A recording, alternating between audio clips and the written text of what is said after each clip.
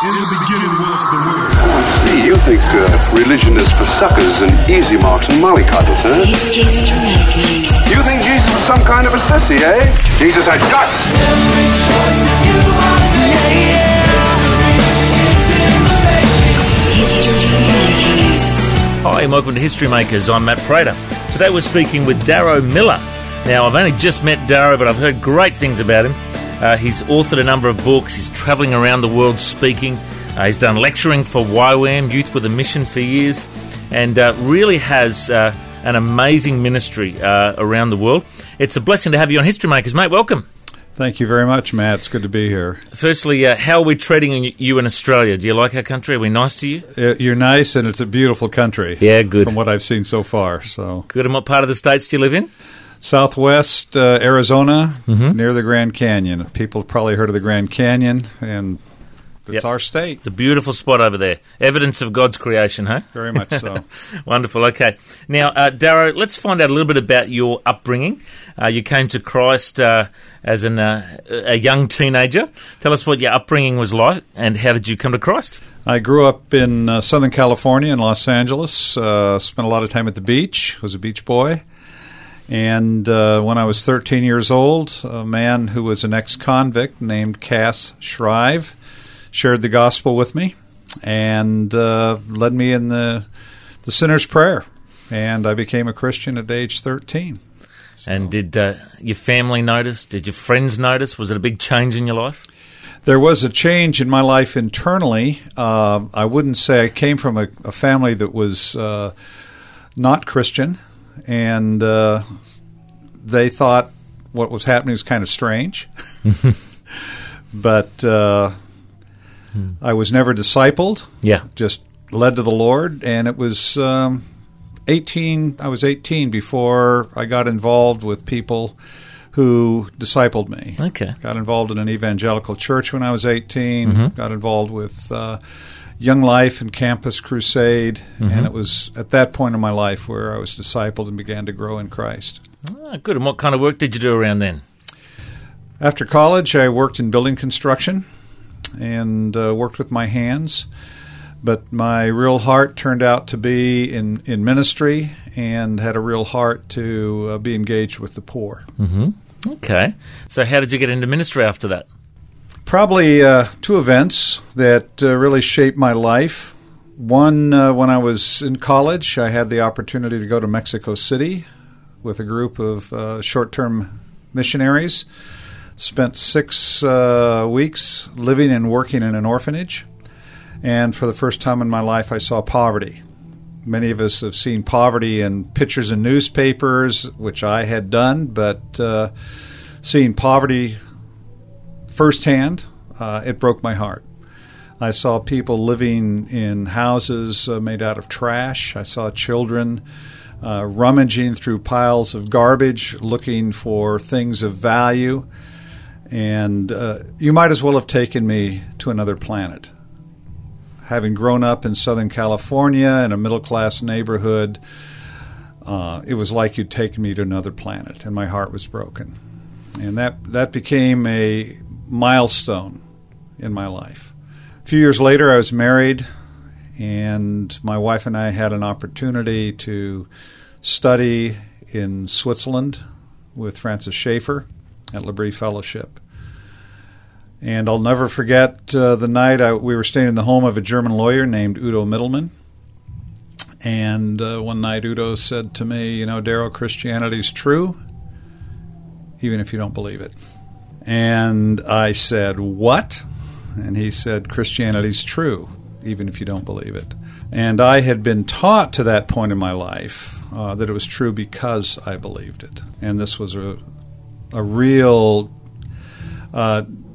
trial for me. What does it mean to be a Christian? Didn't challenge my faith with Christ, in Christ, but it challenged my concept of what it meant to be a Christian. So I had 2 sleepless nights and finally realized what Udo was saying. He was saying Christianity is true even if no one in the world believes. And I realized that I had had a born-again heart and a pagan mind, and I needed to be born again again. So those two things were the major guiding points to my life.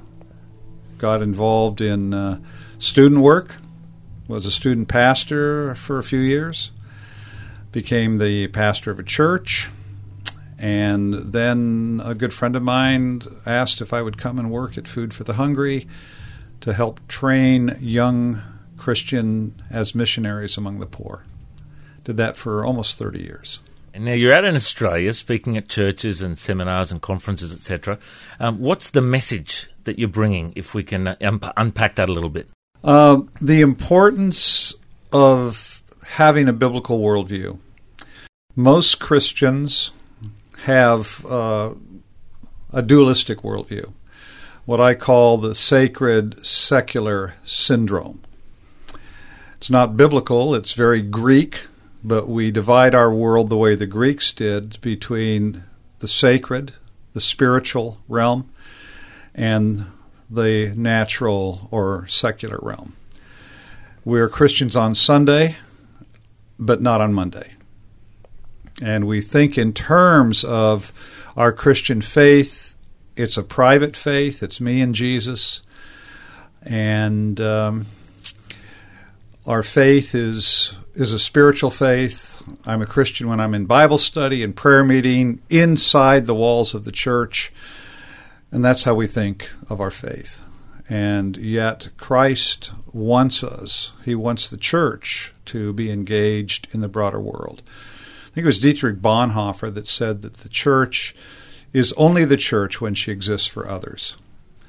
And most churches today are inwardly focused on self, focused on being blessed, and yet the church has been created by Christ to engage the community.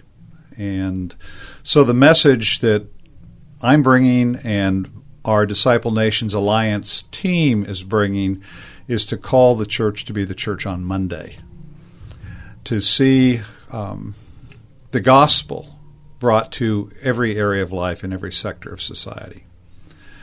In Matthew 28, 18 through 20, where Jesus gives the Great Commission, he says, we are to disciple nations. And yet very often when we ask pastors and church leaders, what's the Great Commission? They'll say it's to go into all the world, preach the gospel, and save souls for heaven. And when you say, well, let's look at Matthew 28, what does it say?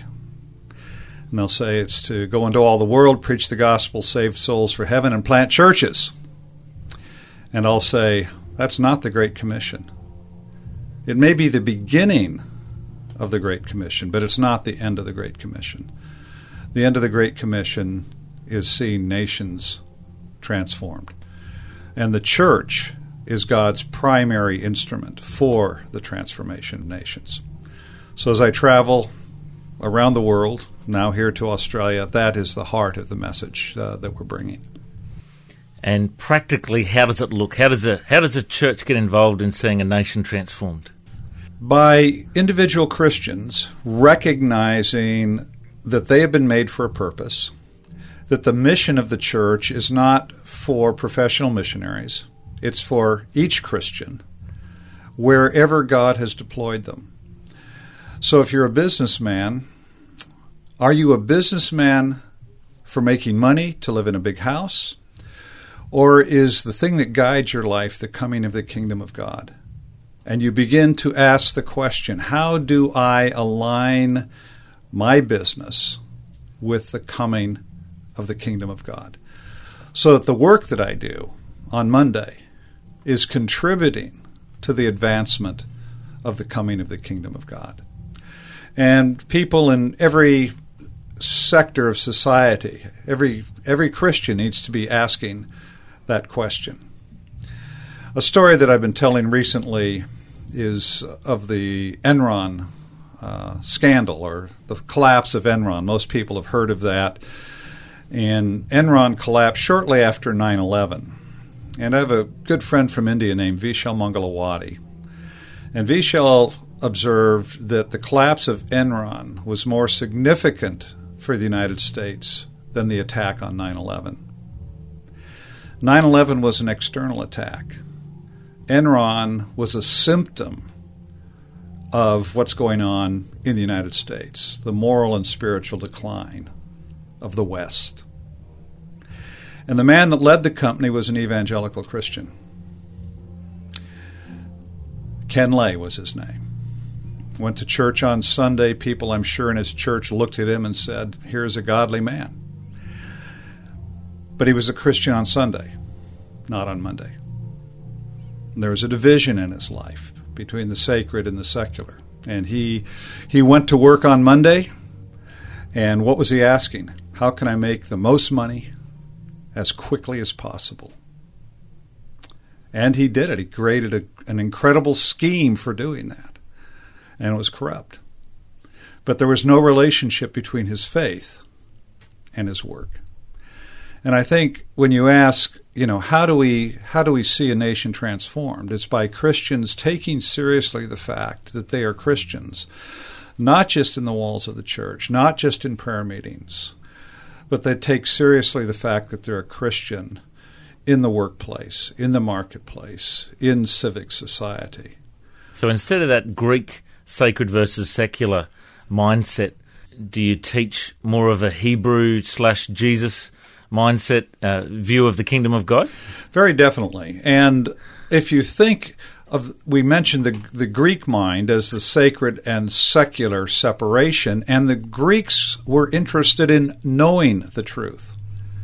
And we're very much interested in that in the evangelical world today. We want to know the truth. The Hebrews were more concerned with doing the truth, not just knowing it. But again, we have a Greek mind and not a biblical mind. Truth is to be applied. The early church conquered Rome because the Word became flesh through the lives of the Christians. We talk about the Word becoming flesh in Christ. And this is the core of the Word becoming flesh. But it wasn't to end with Christ. We are the bride of Christ. And the Word is to be fleshed out in the lives of Christians. The early church was born in the Roman world, and one of the virtues of the Roman world was cruelty. People who've seen the Passion of the Christ or the Gladiators have seen Rome in all her glory. And cruelty was a virtue. Compassion was a vice. Compassion was a sign of weakness. The early church knew that God was a God of compassion. So they knew that they needed to live compassionately in a broken world. But when you live compassionately in a broken world, and the world sees compassion as a vice, that's the kind of aggressive, revolutionary life that we all need to be leading and living today. Now, there might be people listening that aren't Christians. They might be thinking, okay, this guy's talking about Christ, he's talking about the kingdom, he's talking about, God, and, they might want to, connect with God or, become a Christian. Would you speak to those listeners about how they would do that? It's very simple. First, you need to recognize, believe that God exists. Acknowledge that He exists. And that you, as a person, have been in rebellion against Him, have been running from Him, are separated from Him. And come to Him and plead, God, I come to you as a sinner. And I know that Christ has died on the cross for my sin. And simply ask Him to forgive them of their sin and for Christ to come into their life. So if there are listeners tonight or today that don't know Christ, the barriers between us and God have been removed by Jesus Christ. And it's very simple to come to God in faith and thank Him for the work of Christ on their behalf. That's good news, mate. And if people would like to respond to that and, maybe even find out more about your ministry or, some of the books you've authored, what's the best website for them to go to? There's two websites, www.disciplenations.org. That's disciplenations.org. And www.mondaychurch.org.